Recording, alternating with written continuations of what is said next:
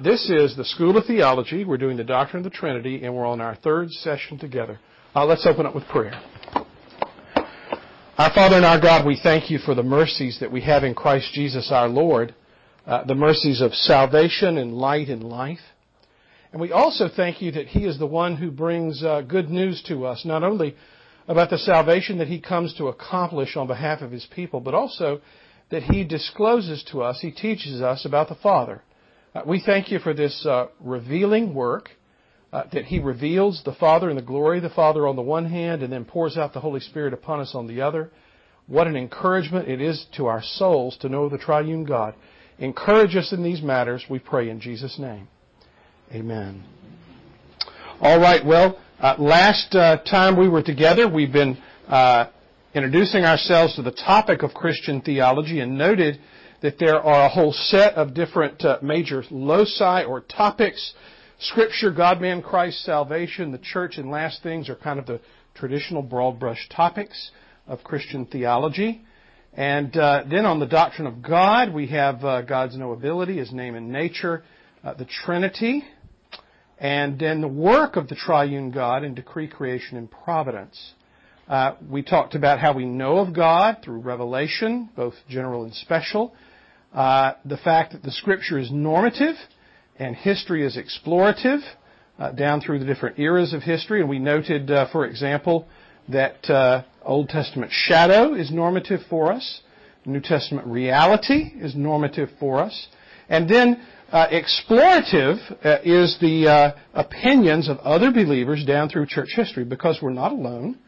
We stand in the great fellowship of the saints in the body of Christ, both the Reformation, medieval, or early church medieval, Reformation, and then the, at times a bit prickly, modern era. And we've also noticed that what we need to do is to look at hints, biblical data on the Trinity, hints of plurality in the Old Testament, general New Testament teaching, deity of Christ, deity of the Holy Spirit, and then the historical development of the doctrine of the Trinity, and finally a positive presentation. So that's where we are in our overall approach. And what I need to do is to continue working our way forward. We have gotten down to this point, and we're going to look at deity of Christ tonight in short compass. This is our theme cartoon. These are plenty complicated enough for now. Why not save the Trinity stuff for later? And so we have the Trinity's present, but it's latent and not patent in the Old Testament. So the fuller light of it, the greater teaching of it, is saved to later, although there are hints of plurality in creation and also providence in Scripture. We've looked at theophanies, the angel of the Lord in various passages, for example, in Genesis and Judges. Our classic chair text about the angel of the Lord who, in the next breath, we see that it's not the angel of the Lord that's being spoken to, but the Lord Himself. And there's some identification between the two that prepares us to be looking for something like the incarnation and open to it. And then with regard to hints of plurality in the Old Testament, we see threefold causes in Psalms and Isaiah. And I pointed you to B.B. Warfield's article on the Trinity. I won't be nasty and ask you that you all go and read B.B. Warfield, but you all have a set of friends. If I said to you, tell me who your three closest friends are, some of you would say A, B, and C. And others would say, I got so many friends, I never thought about which are the three closest. And you kind of analyze it, and we'd learn a whole lot about those three people plus all the others you were considering. And let me encourage you to have the same kind of reflection when it comes to the wider Christian faith and the historic Christian faith. You should have three favorite Christian authors. What about those of us who have a hard time picking one? One friend. Okay. Well, then you need to join a book club. You need to join a book club and read good theology together. For example, if you ask me, what Christian author down through the years have you spent more time with and have you learned more from, or who are you personally indebted to more than any other, I wouldn't have a hard time naming who that is. And it sounds kind of trite to say it maybe, but it would be John Calvin. But there's a really good reason. I went to Edinburgh, Scotland to do my dissertation, and I got there, and within the first few months, the theology of the person that I was studying, his concepts were so powerful that as I began to read my Bible, I found him whispering in my ear. I kind of knew what he would say about a passage and how he would twist it in his own direction. And I said to my wife one day in a crisis, I said, Shirley, I got to stop reading the Bible, or I got to find somebody to hold me by my hand while I do it. And I found this guy by the name of John Calvin. Now, it worked out very well because John Calvin has commentaries, lots of them, and I needed to read them all for my dissertation work anyway.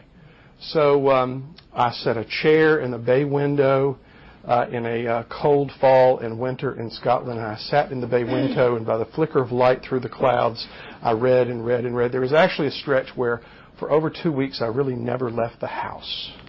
And just John and I had a grand time. I did remember to eat and to speak to my wife, but it was just wonderful. I owe great debt to him because his commentaries give you the text of the Bible, kind of like the long commentary with Matthew Henry does. It quotes the scripture and then gives you verse by verse, section by section of the verses interaction. So I was having an older, wiser brother in the faith take me by the hand and lead me down the road and whisper in my ear about that text rather than having the voices of modern-day theologians leading off in one direction or another. And he really helped me have my quiet time until I kind of was able to purge my soul of the demons and get back to normal life. But I encourage you to have a list of 2 or 3 major Christian authors that you're very much indebted to, and you recognize that, and you enjoy reading them. And at least one of those should be somebody who's not just popular, but somebody who actually stretches you a little bit. And if you've never read Calvin before, I challenge you, get Calvin's commentary on John and just jump in. That's the place to begin. His commentary on John is absolutely brilliant. There's a very new translation done in the latter part of the 20th century. It's easy to read. In the Old Testament, they're doing some new ones now, some more modern language translations that are not bad. And it's not terrible if you have to read the 19th century ones, but they're a little harder. The these and thous and the sentence construction's longer. But I encourage you to do that. Who else would you name? Name 2 or 3 other authors you just love. John MacArthur. And you know the advantage with John MacArthur is he's actually alive. And you can not only read him, you can hear him on the radio. R.C. Sproul. Packer, R.C. Sproul. Jim Boyce. Yeah, and actually, Jim's still on the radio in some places, and on the internet. So that's great. Yeah. What a blessing we have. You know, there was a 19th century Scottish preacher, Thomas Guthrie. Wonderful Victorian-era preacher, and he was sort of Scotland's Spurgeon, and people would come up to Edinburgh to hear him preach. There's a statue of him on the main street in Edinburgh. I would go to Burger King, and I would sit in a certain seat at a window, and there was the statue of Guthrie, and he had his hand. The statue of Guthrie had his hand on the head of a little child, and the child was dressed in rags, and this was a ragged child. That is, a street urchin, a kid who either lost his parents or he was just living on the street. And Guthrie raised money in town to establish ragged schools, he called them. Schools for the ragged children. And it solved the merchant's problem because these kids were always coming in and stealing stuff. And it was a way of giving them an education and a lift in life. And it was a great way to train them in basic Christian teaching. And Guthrie's remembered for that very fondly. But he wrote a wonderful little book called The City, Its Sins and Its Sorrows. And I have an old first edition of it. And now, I don't have that because I'm sinful in buying books. But anyway, that's another topic. Guthrie, one of the things he does is talks in this book about the benefits, the upside and downside of living in an urban versus a rural area. And he was just extolling the virtues of living in an urban area because you could actually have Christian friends. You know, you're not isolated on the farm 10 miles from everybody else before cars are invented. You could actually go and pray with a neighbor every day if you wanted to. It's a wonderful thing. Or, you know, and today we have such blessing, not only of living in a metropolitan area, but also with the internet and with videos and things. You can hear the best preaching in the world. But there's hardly a Christian book that you can't get with the download of a button on some device, a Kindle or an iPad or a computer you can read online. Wonderful blessing. So we need to remember to thank God for the time and the context in which we live and the blessings and benefits that He gives us. So I encourage you to make sure that you have some good Christian friends that you read, and every once in a while dip into somebody like Sproul or like Packer. You might want to read another book by MacLeod in order to be stretched theologically, to be encouragement to your souls. Also read Christian biography. That's another issue. We all learn to live not just by thinking abstractly, but by living and seeing people who live and reading about people who have lived in very real and difficult situations. So read Christian biographies too. It'll warm your heart. Okay. There were other hints, word or spirit and word and wisdom and Shekinah, plurality in the Old Testament, and evidence of a coming divine Messiah. We saw that together. And then we talked about New Testament revelation of the Trinity being soteriological, tied to salvation. We talked about the presupposition of the Trinity, the authors giving no hint of innovation. They don't use technical terms, but the substance of the doctrine is there. And even in the New Testament, the stress is on the oneness of God, which is a great blessing. We talked about the synoptic witness in the Annunciation and in the baptism of Jesus and in the Great Commission, great Trinitarian language there. And the Johannine witness, such as the Word became flesh and dwelt among us, or the Word was God. I and the Father are one. And we pointed to the Pauline witness. Paul's opening salutations are normally binitarian, where we mention the Father and Son, or Trinitarian, Father, Son, and Holy Spirit. In Ephesians 1, there's a threefold agency, Father, Son, and Holy Spirit. The beautiful benediction in 2 Corinthians 13, where the order is mixed up, as it were, in order to let us know about the equality of the three persons. And then the identity of the Lord and the Holy Spirit in 2 Corinthians chapter 3. The Lord is the Spirit, showing us about the intimate connection between those two divine persons. And there's witness in the rest of the New Testament, for example, in the book of Hebrews and in 1 Peter. So the summary, again, was distinction between persons, equal in power and glory, oneness of the Godhead. Not the technical term, but rather the concept. You'd always rather have the concept. Because if you have the Word and not the concept, then where does that leave you? If the word Trinity was in the text, but the concept of the Trinity wasn't in the text of the Bible, where would that leave you? Yeah, make stuff up. You wouldn't know what Trinity meant. It'd just be a magic word. Now let me tell you, I saw this morning news of the most dangerous book I have ever seen in church history. It is getting ready to be published by Zondervan. This makes my point. And as soon as I saw it, I emailed Pastor Fred Greco and I said, this is a problem. Zondervan has been doing these series. You know, Zondervan it was founded by a fine Christian family. And then they did what a lot of these families do. They sold out. And it has now been bought by some guy by the name of Rupert Murdoch, who's not a Christian.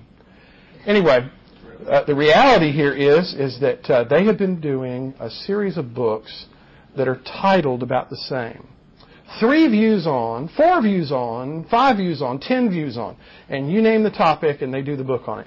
And you know, when it's 10 views on eschatology, I don't mind that, because last things and people's, pre-mill, mid-trib, post-trib, post-mill, ah-mill, all these things are complicated, and having chapters by different people with different positions can be instructive. And then they react to each other at the end of each other's chapters, and that's kind of fun to read.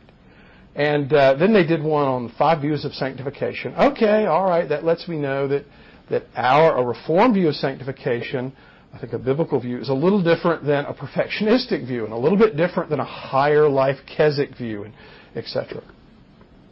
Well, they're getting ready to come out with a book entitled 5 Views of Inerrancy. And to be blunt, there aren't 5 views of inerrancy. The word has a certain meaning and history of usage. And the first chapter is the classic view of inerrancy. Thank God, I mean that quite sincerely, thank God it's by Al Mohler. And Al will do a fine job and it will be solid as a rock. The second chapter is by, what now? Yeah, and thankfully it's the first chapter. They'll read the first. Yes. Yeah, and just tear the book apart. It'll be paperback. Tear it apart at that point and throw the rest. The second chapter is by Pete Enns. He was kicked out of Westminster Seminary because he did not believe in inerrancy. Welcome, welcome. And that chapter is going to be entitled, Why Inerrancy is Wrong. And so that doesn't bother me, except it's false advertising, because that's not a view of inerrancy. That's a denial of inerrancy. So I think Zondervan has a little ethical problem. I'm mentioning the new book that was announced today, 5 Views of Inerrancy. How many views are there? Well, the tantalizing part is that Al Mohler's doing the classic view, which is really the true view. And then Pete Enns is doing a denial of inerrancy, which doesn't belong in the book. And then there's a chapter by Kevin Van Hooser, who's my old supervisor in Edinburgh, on the Augustinian view of inerrancy, and it's a literary kind of approach. And that's the one that has me a little worried. And then there's one on a missional view or something, which is going to wave its hands and say, I suspect from the blurb that's there, all this inerrancy stuff, we really don't need to think about this too much. We're just all in the family of God, and let's just get along. And anyway, so I said it. I saw it this morning, and I emailed Pastor Fred Greco and said, this is the most dangerous book I've ever seen in PCA, in the history of the PCA, because it will tempt people away from the classic doctrine of inerrancy. Connected with the PCA? Well, the connection is this. Every minister and elder, every officer actually in the PCA takes 5 vows. And one of those vows is a vow to the Scriptures as the inerrant Word of God. And if the meaning of the word, now nowhere is the word inerrancy defined. In the vows, in the Constitution, in the Book of Church Order, or in the Confession of Faith directly, because at the end of the day, it's something with a historic definition, and they don't need to define that. But it could be becoming neo-orthodox. Oh, it's going to be a wax nose, I bet you're going to end up with 15 different versions people are claiming. They're going to be claiming they believe in inerrancy. Yeah, so that's why I say it's the most dangerous book I've ever seen. Obviously, I'm going to buy it, and I'm going to read it from cover to cover, and then I'll tear out the last 4 chapters. So yes, so it's nice when the word is present, but the concept is the important thing in the New Testament for the Trinity. Say that again? Why is it not defined? Why is the word inerrancy not defined in the Constitution? Right. There's a chapter in our Confession of Faith on the doctrine of Scripture, and it teaches that the Scripture is without error, but it doesn't narrowly define the word inerrancy because it was not used as a theological term until the 20th century. Does a confession actually define the type of inerrancy? Does it spell out in so many words, verbal, plenary type? Those concepts are all present. But the way you go about arguing what the confession means with regard in relationship to inerrancy vis-a-vis that chapter is by examining the debate in the text of the assembly, the debate of the assembly, and the people that voted the assembly and what they believed. And there's no reasonable doubt that they held to the what we would call the plenary verbal inspiration of Scripture. Yes, good question. We did have in the 1950s and 60s, and I guess it lasted until the early 70s, we had someone from the West Coast who, how shall I say it tactfully? Let's see. Well, What, heretic? No, he was in that school of thought where I never met a word that I didn't like to redefine. And what he did was tried to make an argument. Actually, he wrote a PhD trying to argue that the Confession of Faith did not hold to the inerrancy of Scripture. And he was chuckled at the time by those who knew and was later roundly defeated by Woodbridge and others in their publication. So he still got his PhD. Not only did he get his PhD, but he took over a seminary. Yeah, Fuller Seminary, sadly. So yeah, you've had this kind of insidious taking over Christian institutions by playing with the definitions of words. And our neo-Orthodox friends they're actually very skilled at it.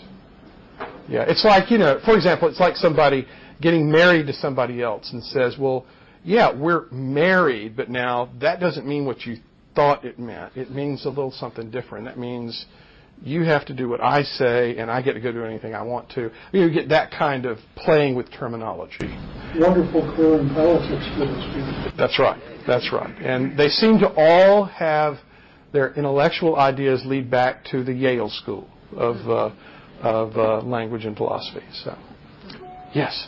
Didn't that wandering of playing with Scripture sort of trace it back to Benedict Spinoza in the 16th century? And that's really the genesis of the modern corruption.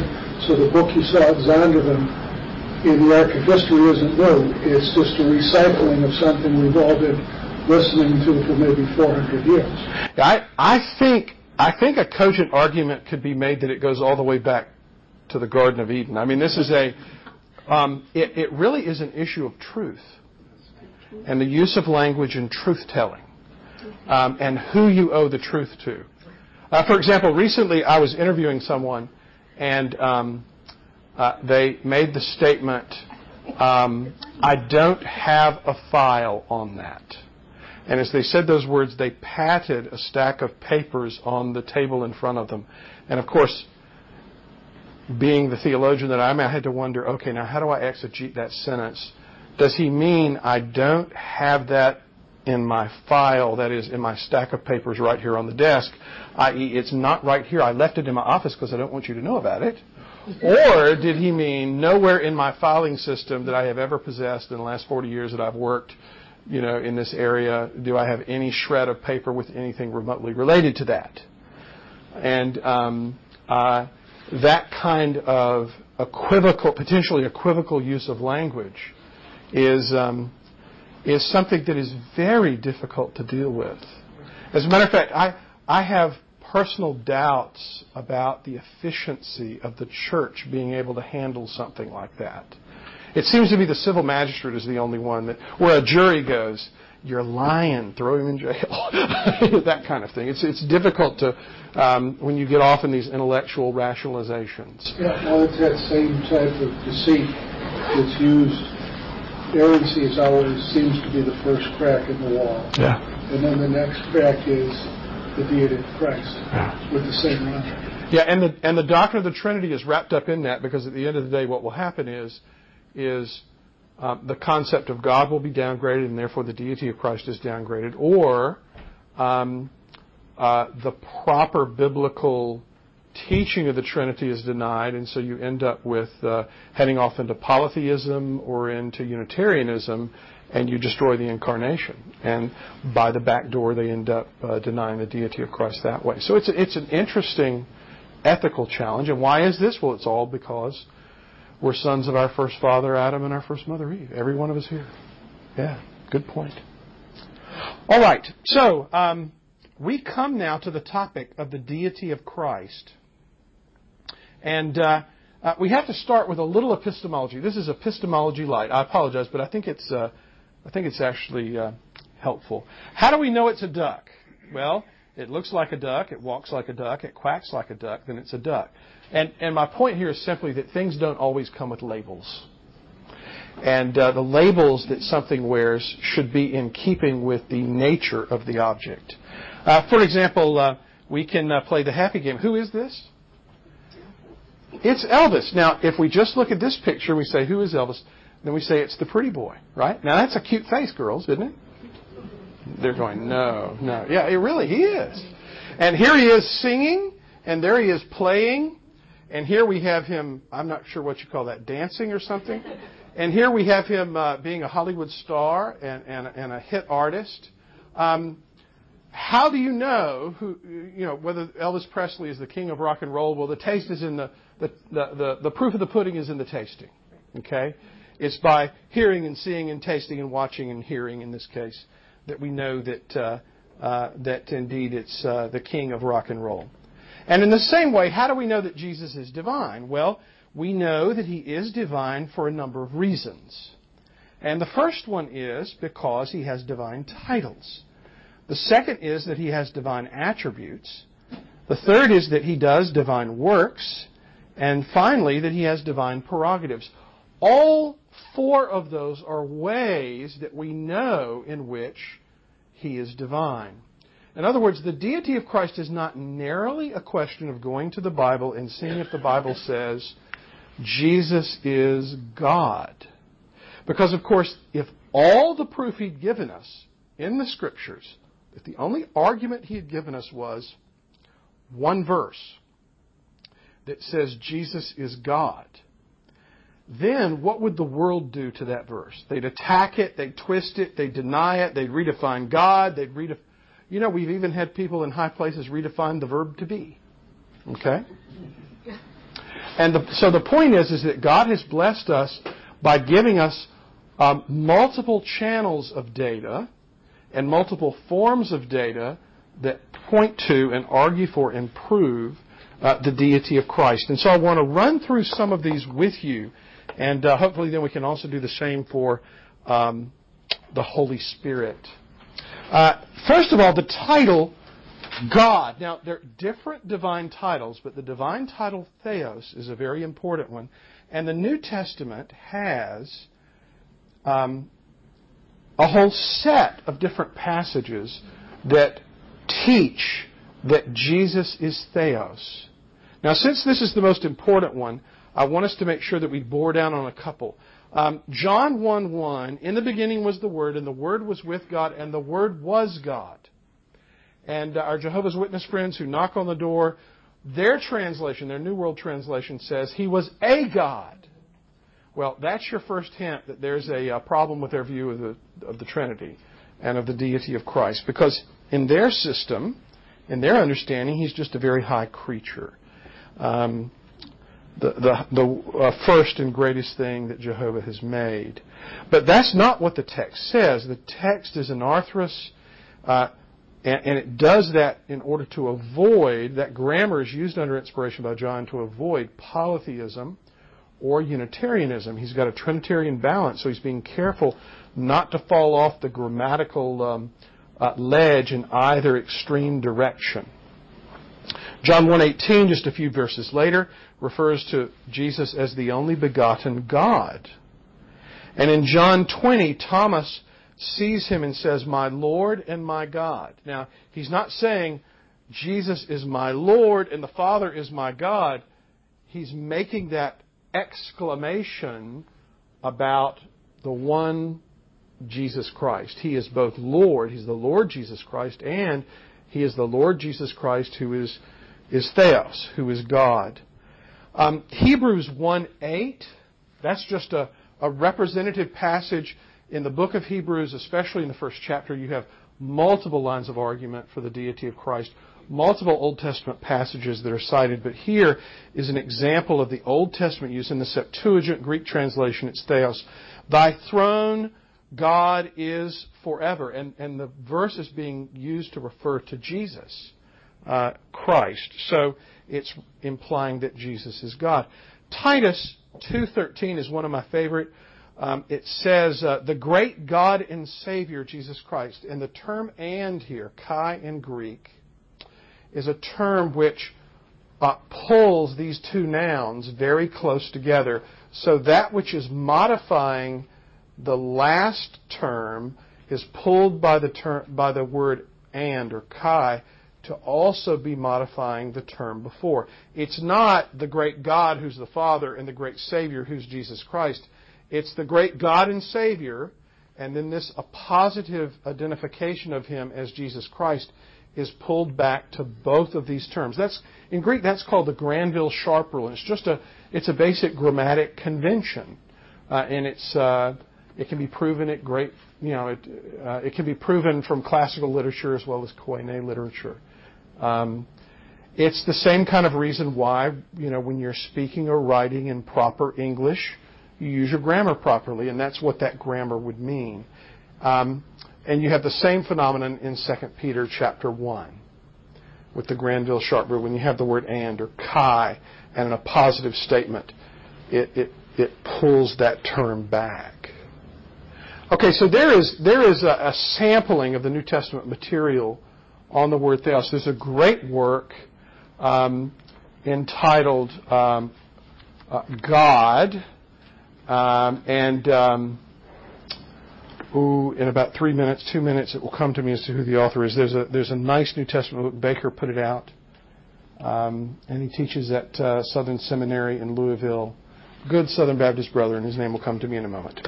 Anyway, there's another term, the term kurios, or Lord. And here we have a whole set of New Testament material. For example, Romans 1:4, Jesus Christ our Lord. And this title, kurios, in the Koine Greek context at that time, this is a title that's recognized as a divine title. Paul uses it in 1 Corinthians 1, the name of our Lord Jesus. He uses an interesting variation of it at the end of 1 Corinthians chapter 16, the language Maranatha. And the term here, Maranatha, is not Greek. It's printed in Greek, but it's printed in Greek letters. It's a transliteration from Aramaic. And the term mar here, come, Lord. And the term mar is the Aramaic term for Lord. And so in a Greek document to the church in Corinth, Paul includes at the end an Aramaic explanation or exclamation that they would all understand, come Lord Jesus, in Aramaic. And he uses the term Lord there for Jesus Christ. The one he's calling for the coming of is not the Holy Spirit. He's not calling for the Father to appear. He's calling for the Son to come in His second coming. James 1:1, probably the earliest of the epistles, identifies Jesus as the Lord Jesus Christ. Just help me here. What does the term Christ mean? You know, a lot of kids grow up thinking that Christ is like Jesus' last name. You know, like Greek word for Messiah. It's Messiah, okay, and it's a functional title. Like, for example, I remember being in the Free Church College in Edinburgh when the bread guy came and he made a delivery, the bakery boy. He made a delivery, and Mr. Bill Anderson said, "Thank you, Mr. Baxter." And I thought, isn't that nice? He knows the last names of all the delivery guys. Well, it turns out the guy's last name wasn't Baxter at all. Baxter is the old Scots term for baker. And so he was saying, "Thank you, Mr. Baker." And the guy's last name was not Baker. That was just what he did. It would be like if instead of calling him Fred Greco, if we called him Fred Preacher or Fred Pastor. Okay? And you have the same at the James 2:1. Now, in Philippians 2:9 to 11, you have the same kind of language that you find in Isaiah 45. This is in Philippians 2 in the great hymn to Christ, where you have the language of let every knee bow and every tongue confess that Jesus Christ is Lord. This is an allusion to an Old Testament prophetic passage, and in that Isaiah 45 passage, it's clear that it's the Lord who's being referred to. So Paul's usage of that in reference to Jesus, as well as the actions that are being described, clearly indicate the deity of Christ. There's the title Son of God, and these are peppered all over the Scriptures. See if I can do this without overshooting. There we go. Jesus is called the Father's Son, or His beloved Son, which is a way of saying Son of God. He is called the image of the invisible God, the firstborn. But Jesus Himself speaks of His Father-Son filial relation to His Heavenly Father. No one knows the Father but the Son. The Son, He's identified as the Son of the living God. He accepts that language for Himself. I and the Father are one. If you've seen me, you've seen the Father. And He was recognized by His surrounding critics, the Pharisees and Sadducees, particularly the Pharisees, as calling God His own Father, and in so doing, making Himself one with God. We have a little difficulty with this in our own culture. This is harder for us to understand. But imagine that you live in a day and an age where the country is ruled by a king. And the king has a son. And you know, everybody knows Dad's going to go to his eternal reward sometime, and the son is going to take over the rule of the land. And they hope he's a really good guy. And it's usually the eldest son that's going to take over this great role. And the point here is that to claim to be the son of the king is to claim to be the prince and the next in line and the one who, therefore, is of that great family. That's, in a lesser way, the kind of argument that this divine title is speaking of Jesus in a greater way with regard to deity and the Godhead. A lot of us can go around and say a lot of really nice things about the Christian author or the Christian pastor or the Christian layman down through the years that has meant more to us than anyone else. Think about who has had a more fundamental forming influence in your own spiritual life. And we would say wonderful things about that person, but we would never say they're the Son of God. Okay? Because that's reserved for God Himself. Now, the interesting parallel set of language, kind of inverted parallel, is the language of Son of Man. And this is language that comes out of Daniel chapter 7. And behold, with the clouds of heaven, one like a Son of Man was coming. And it's a scene in Daniel of a vision of Jesus coming back, or the Son of God, or Son of Man coming. He comes with His angels in powerful array to judge the earth. He's the judge. He's got all the power. He's in charge. Every human being is answerable to Him. It's an eschatological, apocalyptic vision. Yes? Throughout Ezekiel, the Lord, when He's communicating with Ezekiel, refers to Him as the Son of Man. Is there any connection between the two here? Yeah, there is an interesting overtone, but you have to discern whether it's a special title that's being used for someone. It's not capitalized. Yeah, I mean, that's the way we would indicate it in an English text, is capitalization. Of course, in the original Septuagint version, every letter would have been capitalized. It really depends upon context and how the term is being used. It's Jesus' favorite self-designation, and He has a whole sets of these Son of Man sayings, dealing with His earthly life, His passion, and His second coming. In other words, He explains His ministry to us as the incarnate Son of God in the language of Son of Man, which has an interesting irony, because the title, the three words, Son of Man, is a divine title, but right there in the title is the word man, which reminds us of humanity. So you can see why, for the incarnate Son of God, there's a rationale to why it would be a very favorite self-designation, because in it, His very incarnation is being overtoned, is the way we put it. As Christians, looking back in retrospect, we can see that Son of Man refers to Jesus. But as Jewish people seeing this terminology when they were reading Daniel, what did they see it as? Well, we have to separate what Jewish people before the coming of Christ would have understood that term, that language to mean in the Old Testament, versus what the sons and daughters of the Pharisees say. And modern Judaism would not be a way to key into what ancient Judaism understood the term to be. We would have to go back and study that literature on its own, or study that period as best we can from the artifacts that have been left behind and the writings that make reference to that earlier period. And we do have some writings and material from the intertestamental period. And they were looking forward to someone who was a fulfillment of all of these eschatological passages. So in the time of Jesus, this language is known as eschatological and language that they hoped would be fulfilled in triumph.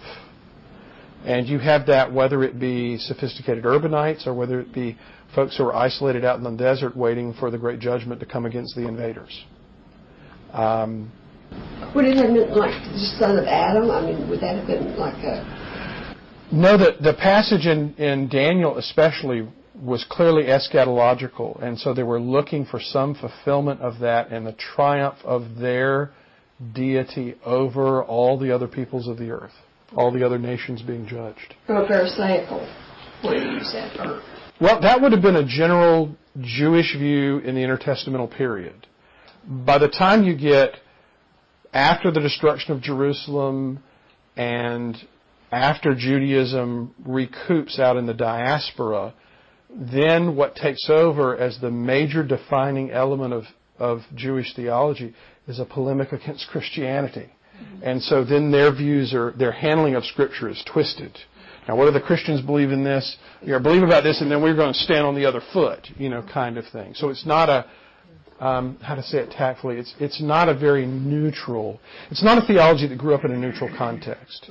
It's very much like theology at the time of the Reformation and then the Counter-Reformation. You get the Reformation coming through and then the Counter-Reformation in Eastern parts of Eastern Europe. And then you get the Protestants responding to that. And all sorts of criticism is laid at the Protestants' response. Well, of course, their response to the Counter-Reformation was controlled by the terms of the attack of the Counter-Reformation.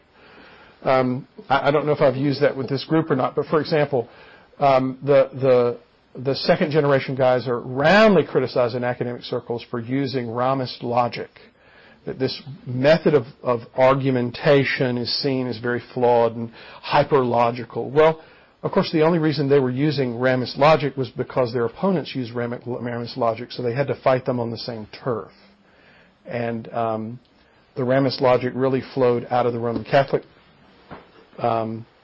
Jesuits more than anything, so they had to meet them on that ground. So theology developed in polemic occasionally can be sharper and clearer, but sometimes it's not native to the text, which is a problem. All right, and we won't take time to look at all these, but I do want to go through this and then we'll take a break, which is we have earthly life sayings. Son of Man has authority to forgive. He's Lord of the Sabbath. He has nowhere to lay his head. He's descended from heaven. These are about his earthly life. Then he has a whole set of passion sayings. He must suffer many things.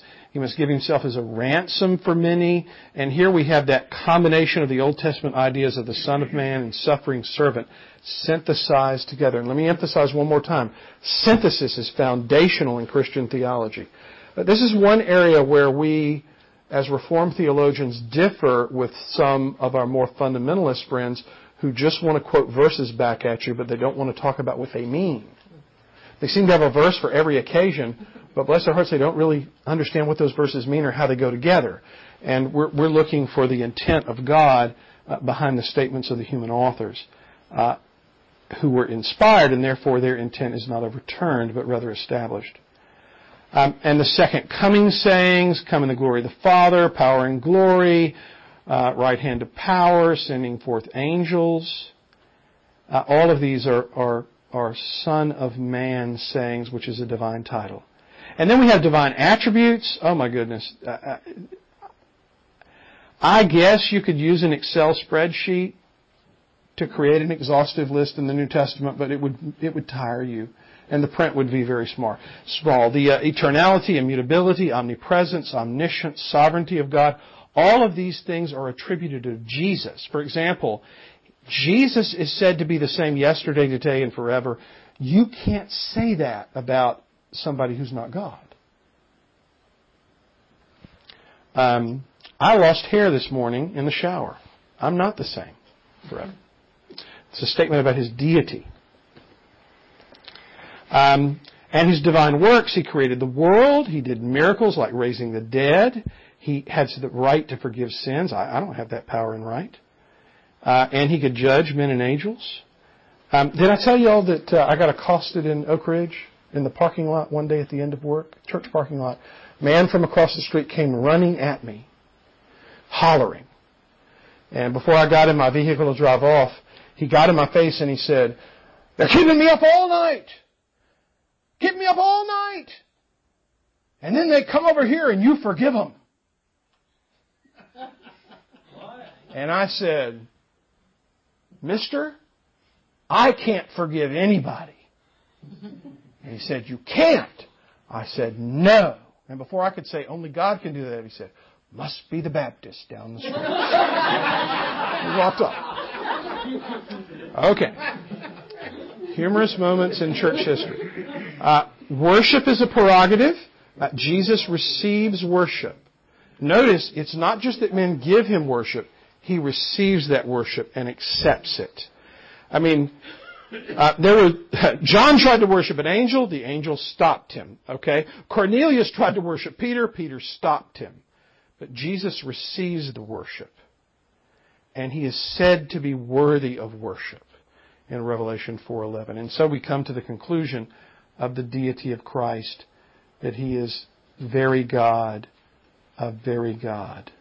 So next time, by way of introduction, instead of introducing by going back to the deity of Christ, I'll just run through it. It's an exactly parallel argumentation with regard to the Holy Spirit. Divine titles, divine works, divine attributes, and divine prerogatives are all given to the Holy Spirit. And that's how we know that he's God too. Yes? Over the centuries, there have been lots of people challenge the deity of Christ.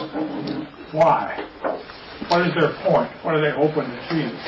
Well, usually when people challenge in the modern era, and by that I mean since the time of the Reformation, when they're challenging the deity of Christ, what they're attempting to do is to cut him down to size and say that he's merely human, so that they're just a little more comfortable with him. The very modern approach, the more recent approach, is to turn Jesus not just into a man only, but into a sinful man. Because, of course, if I'm a sinner, I'm not real comfortable around somebody who's holy, because that inherently makes me feel like a sinner, and I'm embarrassed. And it's much nicer to have a Savior who's a sinner. Now, the problem with that, of course, is that he can't save you. All he can do is sympathize with you. Okay? He can't pay for himself, much less for anybody else. And we have to have his deity, not only for him to be good, ultimately, but also because his death has to have infinite worth to pay for an infinite offense that's been given to an infinite God. So the good news of the gospel is that he is indeed divine, and therefore the attack of Satan and his minions is precisely at that point more than anywhere else. Yes? I think the answer to the question, I think there's a good answer was given in Gibbon's Decline of Rome, where he said, applied to the polytheists of Rome, the same thing that happened with Christians is the common people believed, the philosophers denied, and the politicians said it's a useful tool to manipulate. And when I read, whether it's Spinoza, who we talked about, to who's the guy, the author in the 40s, he was blind, the British guy who wrote Brave New World. He said, I don't like God because he interferes with my sexual liberties. So I think when people deny Jesus, it's because they don't like him, either because he denies some aspect of their sinful life that they embrace. So the way they solve it is to just get away from the edginess. That's why, because it interferes with their sinful content. A finite sinner is much more comfortable to be around. Well, let's take a 5-minute break and then we'll come back.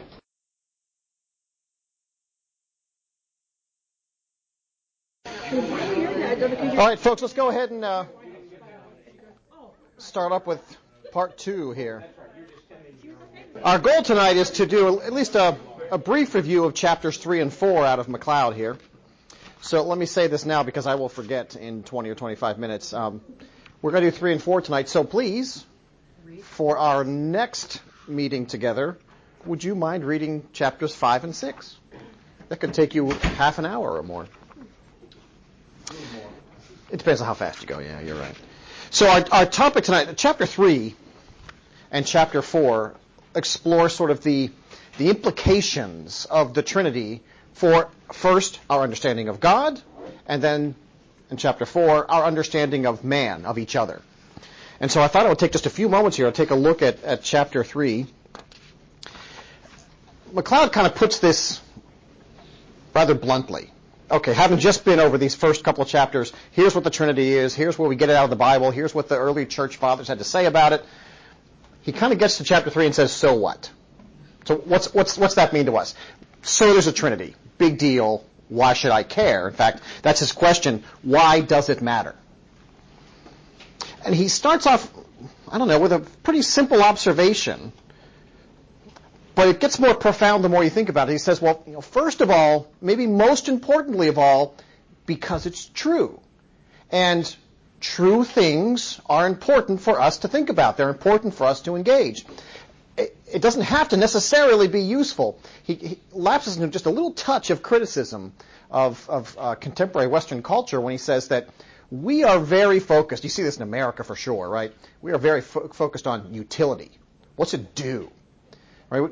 I don't care how good it is. I don't care what it's, how meaningful. What can I do with it? How useful is it? Show me how I can use it.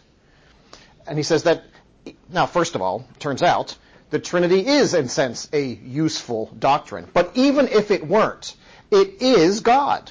It is the way he is presented in Scripture. It is just a true thing, and for that reason, we ought to give it our attention. But then he goes on. He makes some good observations here. I thought we should talk about a few of these. He says that, I'm going to read a passage here. He says, God has not given us the great doctrines merely for our intellectual amusement. So it's not just a matter of sort of, rolling it around in your brain and seeing if it feels good. He says he has given them so that they will make a difference to the way we live. So in a sense, he kind of moves, it is kind of a practical question of a sort, or at least we might say this. Yes, the Trinity is true and therefore worthy of our attention. But in addition to its truth, there is a certain practical application of the Trinity in our lives that is worth consideration. He sums it up here this way. This is on page 51 if you want to follow along. He says, practical Christianity will certainly involve concern for our fellow man and goodwill towards our neighbor wherever we meet him. States that as a given. But it begins with loving God and with expressing that love in humility, gratitude, and obedience. His concern, he's right, because I've seen this, I know that you've seen this too. Sometimes when we talk about sort of the practice of Christianity, the practical aspects of our faith, we immediately launch into kind of, what are you doing for the poor? What ministry are you involved in? I think sometimes even here at Christ Church, we kind of lapse into that kind of vocabulary, right? It's easy to think about, well, okay, I go to school of theology, so that's one, and mercy ministry is another one. I do some of that, and I might volunteer with the ESL. We'll see how that goes. Those are practical, but you understand what McLeod is getting at here? All of those are secondary to our primary obligation. Very practical. Love God. Serve Him. Everything else kind of flows from that. And so understanding the Trinity, understanding that God who we love and who we worship becomes very important. It is, in that sense, a very practical doctrine. Although it doesn't affect, how many meals I make in a given month to serve the poor. He gives us a few insights into God that the Trinity itself reveals for us. The first one, he says, is mystery. I don't mean to insult anybody's intelligence, but I'm going to put it in the form of a question. How does the Trinity point to mystery? It is a mystery. It is. I don't know how you feel. I find it utterly mysterious. To this day, been at this a long time. I don't understand. If anybody can help me with this, please do. I do not fully understand how there can be three persons and one God. In fact, the word triune is a very strange word if you think about what it means. Right? It's kind of curious. It's, in fact, mysterious. Does that help or does it hurt? Do you understand what I'm asking? There's a mystery to God. Does that make it harder for us to believe or does it make it easier for us to believe? Well, it makes it easier because if we could understand an infinite God, he wouldn't really be infinite. Wouldn't be infinite. Or we wouldn't really be finite. That's right. That's exactly where McLeod takes it. You're exactly right. I think it really depends on your personality. That's probably true. Yeah, depending on how much pride you possess. Well, sometimes, I can be sometimes good at just like stock issues, like you just have to accept it. You know what I mean? Yeah. If you're not very good at that, Yeah. it probably makes it a lot harder. Yeah, so you're right. You're going to have doubts and questions, but fundamentally, I think it still kind of rolls back into the basic point. If God were finite, if you could wrap your mind completely around him, if you could contain him in that sense, you'd be greater than God. That wouldn't be a faith worth having. A God who is greater than we, who we can't fully understand, that might be a God worth believing in. And so I think at least that's where MacLeod takes us here. He points also then to the concept of fellowship. How does the Trinity demonstrate fellowship? Well, there's a couple of things there, right? That you all hear that, let us make man in our own image, he says in Genesis, right? In Genesis 1. That speaks to the idea of plurality, right? Let us make man in our image. So on one hand, you might think he's making man, and that's the fellowship. No. The fellowship comes before. Think about it. Before man existed, before creation existed, God was in fellowship. So there's a model of fellowship there. The Trinity. There are three persons in fellowship with one another. And so we can, again, this is another word that in Christian circles, we throw around the word fellowship a great deal. Did you know that fellowship has become a verb in certain Christian circles? So, tomorrow when you wake up, you're going to say, "Oh, we fellowshipped really well last night." You can use it in different tenses. But in this application, right, the Trinity is in fellowship. A third thing he says here, he says the Trinity points to, now these seem maybe opposite of one another. He says the Trinity points to God's independency. Whoa. Yeah. That's not the term he used. He just uses independence, not independency.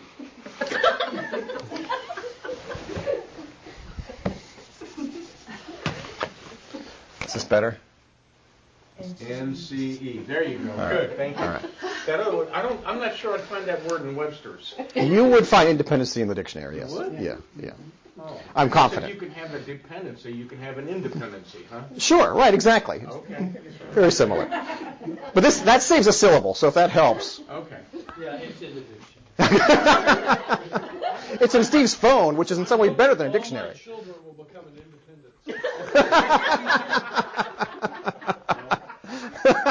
Don't bet on it. Yeah.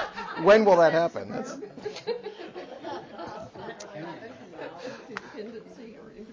We just said that the Trinity reflects fellowship. How does it represent independence or independency? Well, each part of the Trinity is independent. So, boy, they're groaning. Do you hear that? I was about to say that sounds like a good idea, but with all that groaning, I can't. I'm not sure. One statement he made when Jesus was leaving his son to send back a comforter. Yeah. I thought that'd be a separate. Yeah, so, right, there's obviously two things there, right? There's right. Jesus, there is the Comforter. They're not the same, right? Somebody said something. I heard somebody mumbled. I groaned. Self-sufficient? I mean, that's one of the synonyms of it. Yes, I think, at least for MacLeod, that's the direction he's going. There is a kind of self-sufficiency, more than, I say kind of, no, completely self-sufficient. But they wouldn't be God if they were alone, or they would be. We don't think much about this. Did God, the triune God, exist before creation? Yeah. Clearly, right? I mean, that, again, I'm not trying to insult your intelligence. So why even have creation at all? Was God bored? Was he lonely? Was he in need of a hobby? I'm blaspheming when I say these things. As MacLeod puts it, he says, was God developing new interests and so engaged in creation? It's pretty clear, I think, from Scripture. God doesn't need creation. He is, in that sense, independent. The Trinity exists prior to and after even creation. It is eternal. The three persons of the Godhead are eternal before and after creation. He's not dependent upon creation for his being. He doesn't need it for anything. He is, and Steve, I'm glad you pointed that out because it's exactly the right word. God is self-sufficient. So in his oneness and his threeness, everything he needs is right there. It's somewhat mysterious, I think, but less mysterious than the Trinity. I don't have a problem coming to grips with the notion that God doesn't need me. And I hate to say this, he doesn't need you either. But some people really do have a hard time with that. I mean, we got to be careful. We can't start thinking of God though as like Civ, the God Siva that has three faces and things like that. Sure, right. That's what exactly. This notion of independence gets to the unity of God, not the triunity. I mean, understand, he has both of these things, right? Which is why we can talk of fellowship and independence in the same being. God didn't need some external thing to complete himself or to finish off his interest plate. So independence could also be called like self-sufficient. Yeah, I think that's a good way to think of it. That God is complete. And that the creation is something that he does, but not necessarily something that he needs. Why did he create? Do we have any? Now we're going.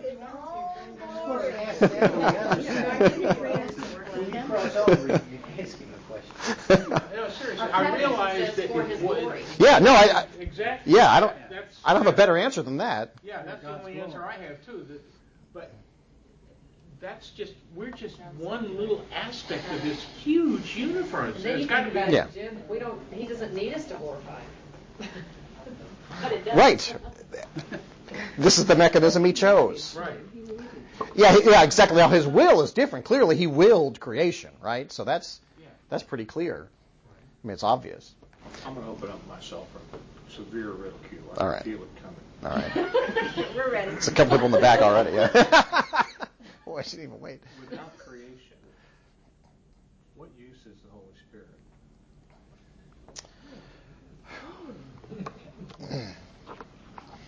Is that a question for me or for everybody else? You can join me Yeah. and ridicule with me. Without the work of the Holy Spirit, none of us would accept this. Yeah, he's saying without creation. So if you and I weren't here, what would the Holy Spirit do? Well, I don't know. I don't know, but whatever the Holy Spirit was doing prior to creation is what he would be doing. We tend to think of, and this is understandable, we tend to think of God in the three persons of the triune God in relation to ourselves. So I think of Jesus in terms of what Jesus does for me. And I think of the Holy Spirit in terms of what the Holy Spirit does for me. But they are eternal and infinite beings. So there's much more to what they do than just my part. And just because I can't articulate the rest of it doesn't mean it isn't there. So I don't know the answer to your question, but I'm confident there is a lot to the Holy Spirit that doesn't involve comforting me or the rest of us. That doesn't answer your question, but it evades it pretty nicely, I think. You're very skillful. Thank you. Without even moving your feet. I'm just getting started. One thing that we can assume the Holy Spirit would be doing would be receiving the worship of the angels. That's true. That's a good way to think of it. Sure. I mean, there are several images in the Bible where we see exactly that happening, and the implication is this is what happens in heaven, right? This is how God is received, and in the sense that they are three in one, all three persons of the Godhead are worshipped, including the Holy Spirit. Although, would the angels be considered creation? Well, that's probably not what you were thinking of, right? I don't know. I think. They're created. He's talking about the world, right? Well, I'm not saying anymore. I'll give you some Greek that'll help. Sure. You always need Greek or Latin to help you. That if you do away with creation, then you have no functioning of the Trinity ad extra, outside of himself. And you're only left with the work of God ad intra, that is within himself. So the Holy Spirit still has a necessary role, and it's in the triune relationship of love and light and life between the Father and the Son. And Augustine does a beautiful job of talking about the Holy Spirit being the part of the love relationship between the Father and the Son. That the unity of any of the two persons also involves the other third person. Mm-hmm. And so, but of course the Trinity creating then allows the love of God and the attributes of God, as it were, to spill over upon the creation that he makes. So he gives himself glory in that way. And so the angels, he creates them, and some of them fall, and they go to hell, and the others don't. But then he creates us, and we fall, and only some of us go to hell. And so there are new levels about the complication of who God is and how he deals with us. So I can't wait to see what's going to happen next. Yeah. It may involve hobbits or something. Middle Earth is next, yeah. One last item here in terms of sort of understanding God through the Trinity. And now, MacLeod does say these last two are very closely related. You almost might say they're the same thing, or two ways of saying the same thing. But he says the Trinity speaks of God's completeness. Let me just read you a quick passage here. This is on page 54, about the middle of the page. He says, the general idea here is that God is happy. That almost sounds simplistic maybe, but that's what he says. He is, now note this, he is free from all tension, frustration, deprivation, discontent, anxiety. Instead, there is peace, harmony, and fulfillment. That is God. That is God's nature all the time. Hard for us, again, to understand, right? Because I would like to say that peace, harmony, and fulfillment are, they define my life. It is simply untrue.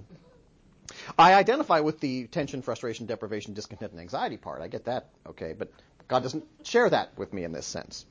So God is complete in that he has all he needs. And he's imagine being in that state all the time where you lack nothing. We're driven, in fact, largely by the lack in our lives, what we are missing. And so not having that would change things tremendously. That's true.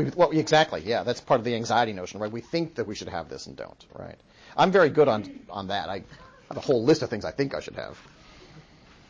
We have just a few minutes here. Actually, I'm going to take a quick time out. I want to look at chapter 4. It's going to take 5 or 10 minutes. It won't take us long. But it is almost 8:30, which means that if you are in here right now and you have kids in Christ Kids, and if you need to go get them, please feel free to slip out. I'll look the other way. I won't even make eye contact if that helps. So if anybody has to leave, please feel free. Won't offend me. Just don't curse as you walk out. So chapter 4, chapter 3 about God's attributes understood through the Trinity. Now chapter 4 is about how the Trinity might inform our attitudes towards one another, towards other humans. And again, he kind of gives us, MacLeod does kind of a good list here. He points out, I think, where you started us actually in our discussion. MacLeod reminds us that it's the Trinity that creates, right? It's not just God simply. It is the three persons of God together. So that notion of sort of planned, I say planned, that's his word. It's not like God sort of woke up one day, got this neat idea to have creation. I think Scripture even points to the notion that together the three persons of the Trinity plan to create, and it flows from a kind of cooperative effort. He says that's the first thing. The second thing that we should bear in mind is that, very clear in Scripture, we are made in God's image. And again, that's a plural image. If you go back to Genesis 1, right? Let us make man in our image. Curious way to put it. Image is singular. Our, the pronoun, is plural. As if the three persons have one image. But that's the mystery of the Trinity, but it's exactly, I think, what is invoked by those words. So we're talking sort of a planned creation, but also a creation in God's own image, particularly us. That's pretty hard to understand. That, I would say, very hard to understand, yeah. When I was in Egypt, at this big pyramid, Giza, whatever. Pointy? And next to that, the pointy one. You can go inside. Yeah. Next to them is this big boat that they found buried. And it's made out of planks held together by wood. I mean held together with rope. Okay, there's full of holes. But it's this boat that goes to the sun god, Ramses. But imagine, some guy wakes up one morning and says, I've got a good idea. Let me see if I can get 5,000 people together. Let's just build a boat that won't go anywhere. Okay. When I see this, it kind of reminds me of that experience. Mm-hmm. God, Father, they get together and say, I got a great idea. I just don't get it. Why? Excuse me, move away. Jim, I don't think that's much different than the question you asked earlier, though. I thought I asked mine with a great respect. It gets to that. It's like groupthink. Right? It is. Holly, you said a little while ago, right, that God is glorified by this. Could he have been glorified by something else? Sure. But this is the way he chose. And so, I can't answer that question. I can't even add anything to that question. But I can simply say that this is the way he chose, and for that reason, this must be a good way to do it. That doesn't begin to answer your question. I won't sleep tonight. I have some concerns about the Egyptians. Those pyramids are marvels of engineering. But then they thought the sun god rode across the sky in a chariot also. That's right. The same people. He could ride this boat up Yeah, the stream of gold. That's crazy. Pyramids are amazing. I think it just goes to prove that, God can reveal certain things to cultures. Sure. And withhold Like geometry. knowledge. And so, even with the pyramids, he let them grow to understanding by studying nature and things, math and science, but he withheld his space from them until time. Yeah. And then, of course, we're so smart we think the aliens built it. Well, that's. I was just thinking that because as you were speaking, there are serious scholars I'm talking serious scholars, who look at that and say what they believe is so dumb that they couldn't possibly have the science necessary to build those pyramids. So clearly something else. It had to be aliens or some other thing. What can I say? This, at least, God makes a whole lot more sense to me than that. Even the mysterious parts I don't understand. Right. This may somehow explain the government shutdown. Aliens. Yeah. Aliens are responsible. Exactly. I better just move on before something bad happens. So starting from those two premises, that together the three persons of the Trinity plan creation, and that we particularly are made in the image of the triune God. Starting from those premises, MacLeod gives us four kind of conclusions or four kind of attributes that we should be thinking of when we think of our fellow man. So follow me here. The first, he says, is equality. See, if you read this chapter, you know this stuff already. I'm not even adding anything to your knowledge.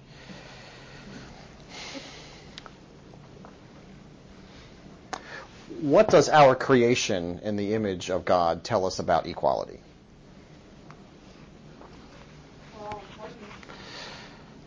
Yeah, do you get any sense from Scripture that some are made more in the image of God than others? No. On the God scale, Barry's a 9, Jim's a 6. Which is just an upside-down 9. It's close. Yeah, somebody's got to be 1, right? Nothing in Scripture suggests that, right? The times when it comes up, it seems to apply to all of us. We're all made in the image of God. There's an equality in that, and it's a very special equality. So you understand, we're all made in the image of the eternal God. That is, we should always bear that in mind in dealing with our fellow humans. No matter what condition they're in, no matter how sinful they are, and whatever particular sins they choose. We're good, by the way. It's sort of categorizing sins. Oh, that's a bad. I wouldn't do that one. The 10 I do are fine. The one he does is bad. And we kind of rank them. Pardon me? Why do you think it took so long for civilization to realize there's the equality of man and every man? Because it seems like you look at history and you go, there was no equality there. It sure doesn't look like it, right? Yeah. I think we've learned that lesson. I don't think we have. Yes, that's my thought. Yeah, we talked about it some, in the 18th and 19th century. How much we even followed through on that, I'm not sure. So it'll be a recurring problem. We don't think of each other as equal even now. No. Yeah. And this might be as good as it's gotten in history, but I'm not so sure that's true. Here's another one for you. So again, these kind of maybe go together, but then they seem quite different. Because MacLeod points us to, he says, man's individuality. We just said that we're equal, and now he stresses individuality. Yeah, diversity might be, I think, another way of thinking what he's getting at here.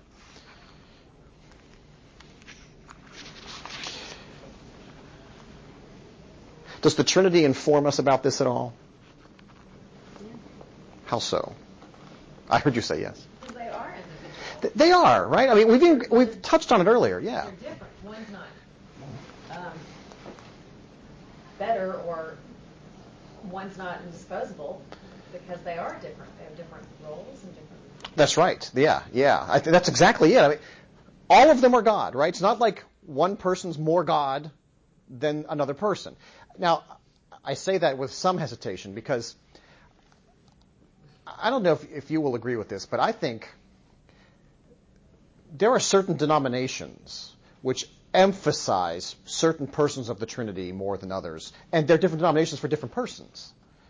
If you've ever spent much time among our charismatic brethren, it's all about the Holy Spirit. As though they almost... I have to be careful. My mother took us to a charismatic church for about 4 years. So with some experience, I tell you, big on the Holy Spirit.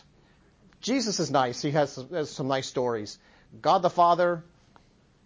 Very pleasant memories. Exactly. Yeah, I think I heard something about that sometime. And you'll see different things in different churches as well. That God the Father sometimes takes precedence in certain denominations. There's the Church of Christ, for example. Maybe, I don't know, all about Jesus. I don't know. Correctly understood, you're right. All of those persons are different, and yet, first of all, they're one at the same time. Very hard to understand. But which is one more important? Where would you be without any one of them? You understand my point there? We can't really get along without. But it's still wrong, isn't it, to think of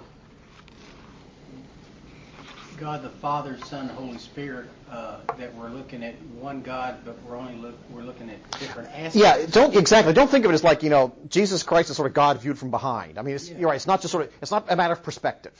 Otherwise, it wouldn't be a Trinity, really, right? Right. They have to, for this to work, to be consistent with Scripture, what we talked about for the last 2 sessions, in fact.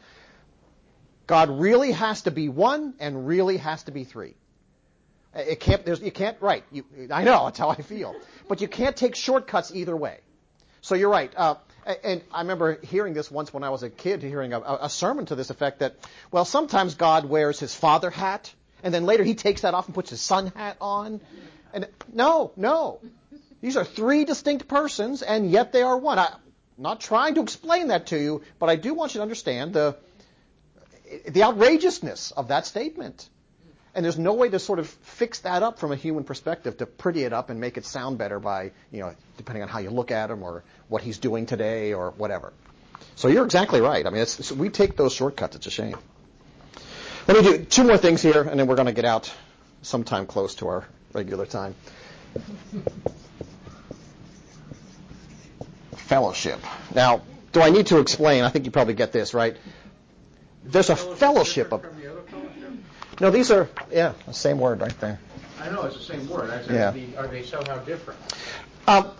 We're talking about our attributes. Oh, okay. All right? So these are God's attributes revealed through the Trinity. This is how we understand and engage each other, also reflected of the Trinity. So yes, there's an equality among us. Nobody's really better than another. We're all made in God's image. We're all uniquely individual, as it were, like the persons of the Trinity, but that's actually a good thing, not a bad thing. And then finally, there's a 4th one, so finally so far. Fellowship, there's the fellowship of the Trinity, but so if we're made in God's image, there's a good, really strong chance that we are actually made, designed, created to be in fellowship with others. It makes being a hermit more of a challenge than you might think. The Trinity is the model of fellowship for us. But we are made for fellowship, and if we sort of start to, don't you get this sometimes? I mean, there are those, you've probably known people who kind of really think they have a good bead on how this whole Christian thing works and don't want anything else around them, don't want the input of a pastor or an elder or just people who have been around for a while. Or, what do we see in our culture, especially today? I don't want to read a book that was written, 100 years ago. That's old. I want the new stuff. In fact, I'll be the judge of how this works, right? That's not fellowship, right? That's something quite different than fellowship. So like the Trinity, we are a people of fellowship. We engage in it. Then finally, he points to, tell me what you think of this one, order and authority.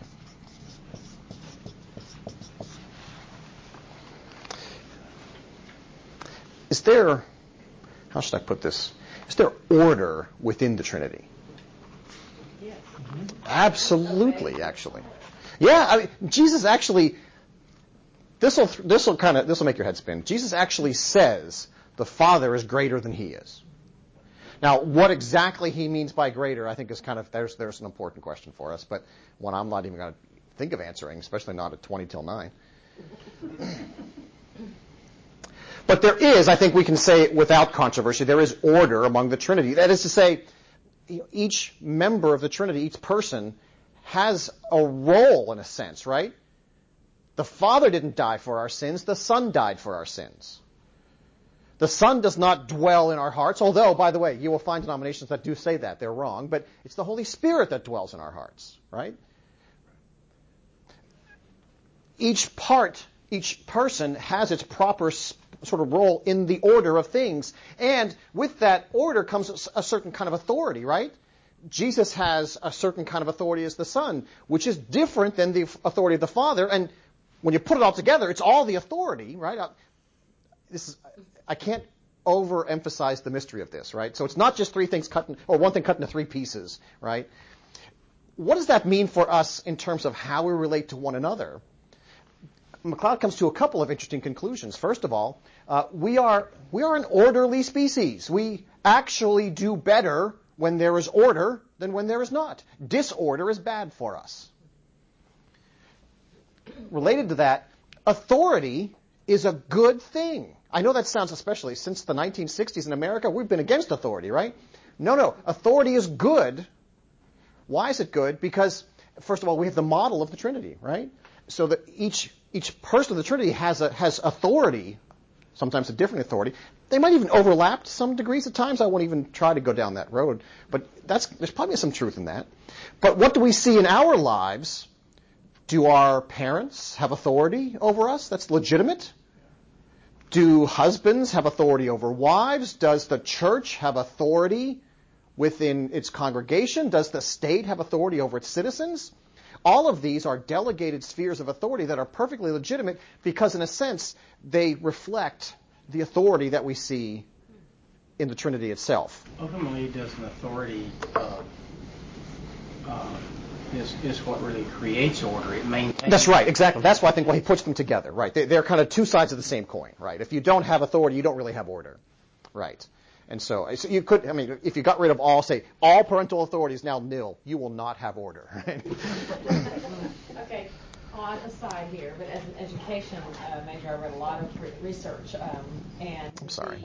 But the rise in attention deficit in this country is parallel to the lack of boundaries given to toddlers and babies. Like little bitty. Our grandparents' generation said, no, you can only play in the playpen. That's all the space because you're safe there. Yeah. And we're like, we just gate the whole house. That's right. We turned the entire, everywhere, all the cabinets, flooded everything. Anyway, the point being, the less order and structure we put from 3 years old down, the rise, according to this particular research, in attention deficit. They can't focus. Our brains were actually made. It's as though we were made that way. Yeah. Order, structure, and authority. Yeah. You can't develop that executive function if you don't have it. That's right. No, exactly. Right. Yeah. And they spend years trying to figure out how to get the brain to do that. Yeah. I'm glad my parents chained me in the basement. That's your creation.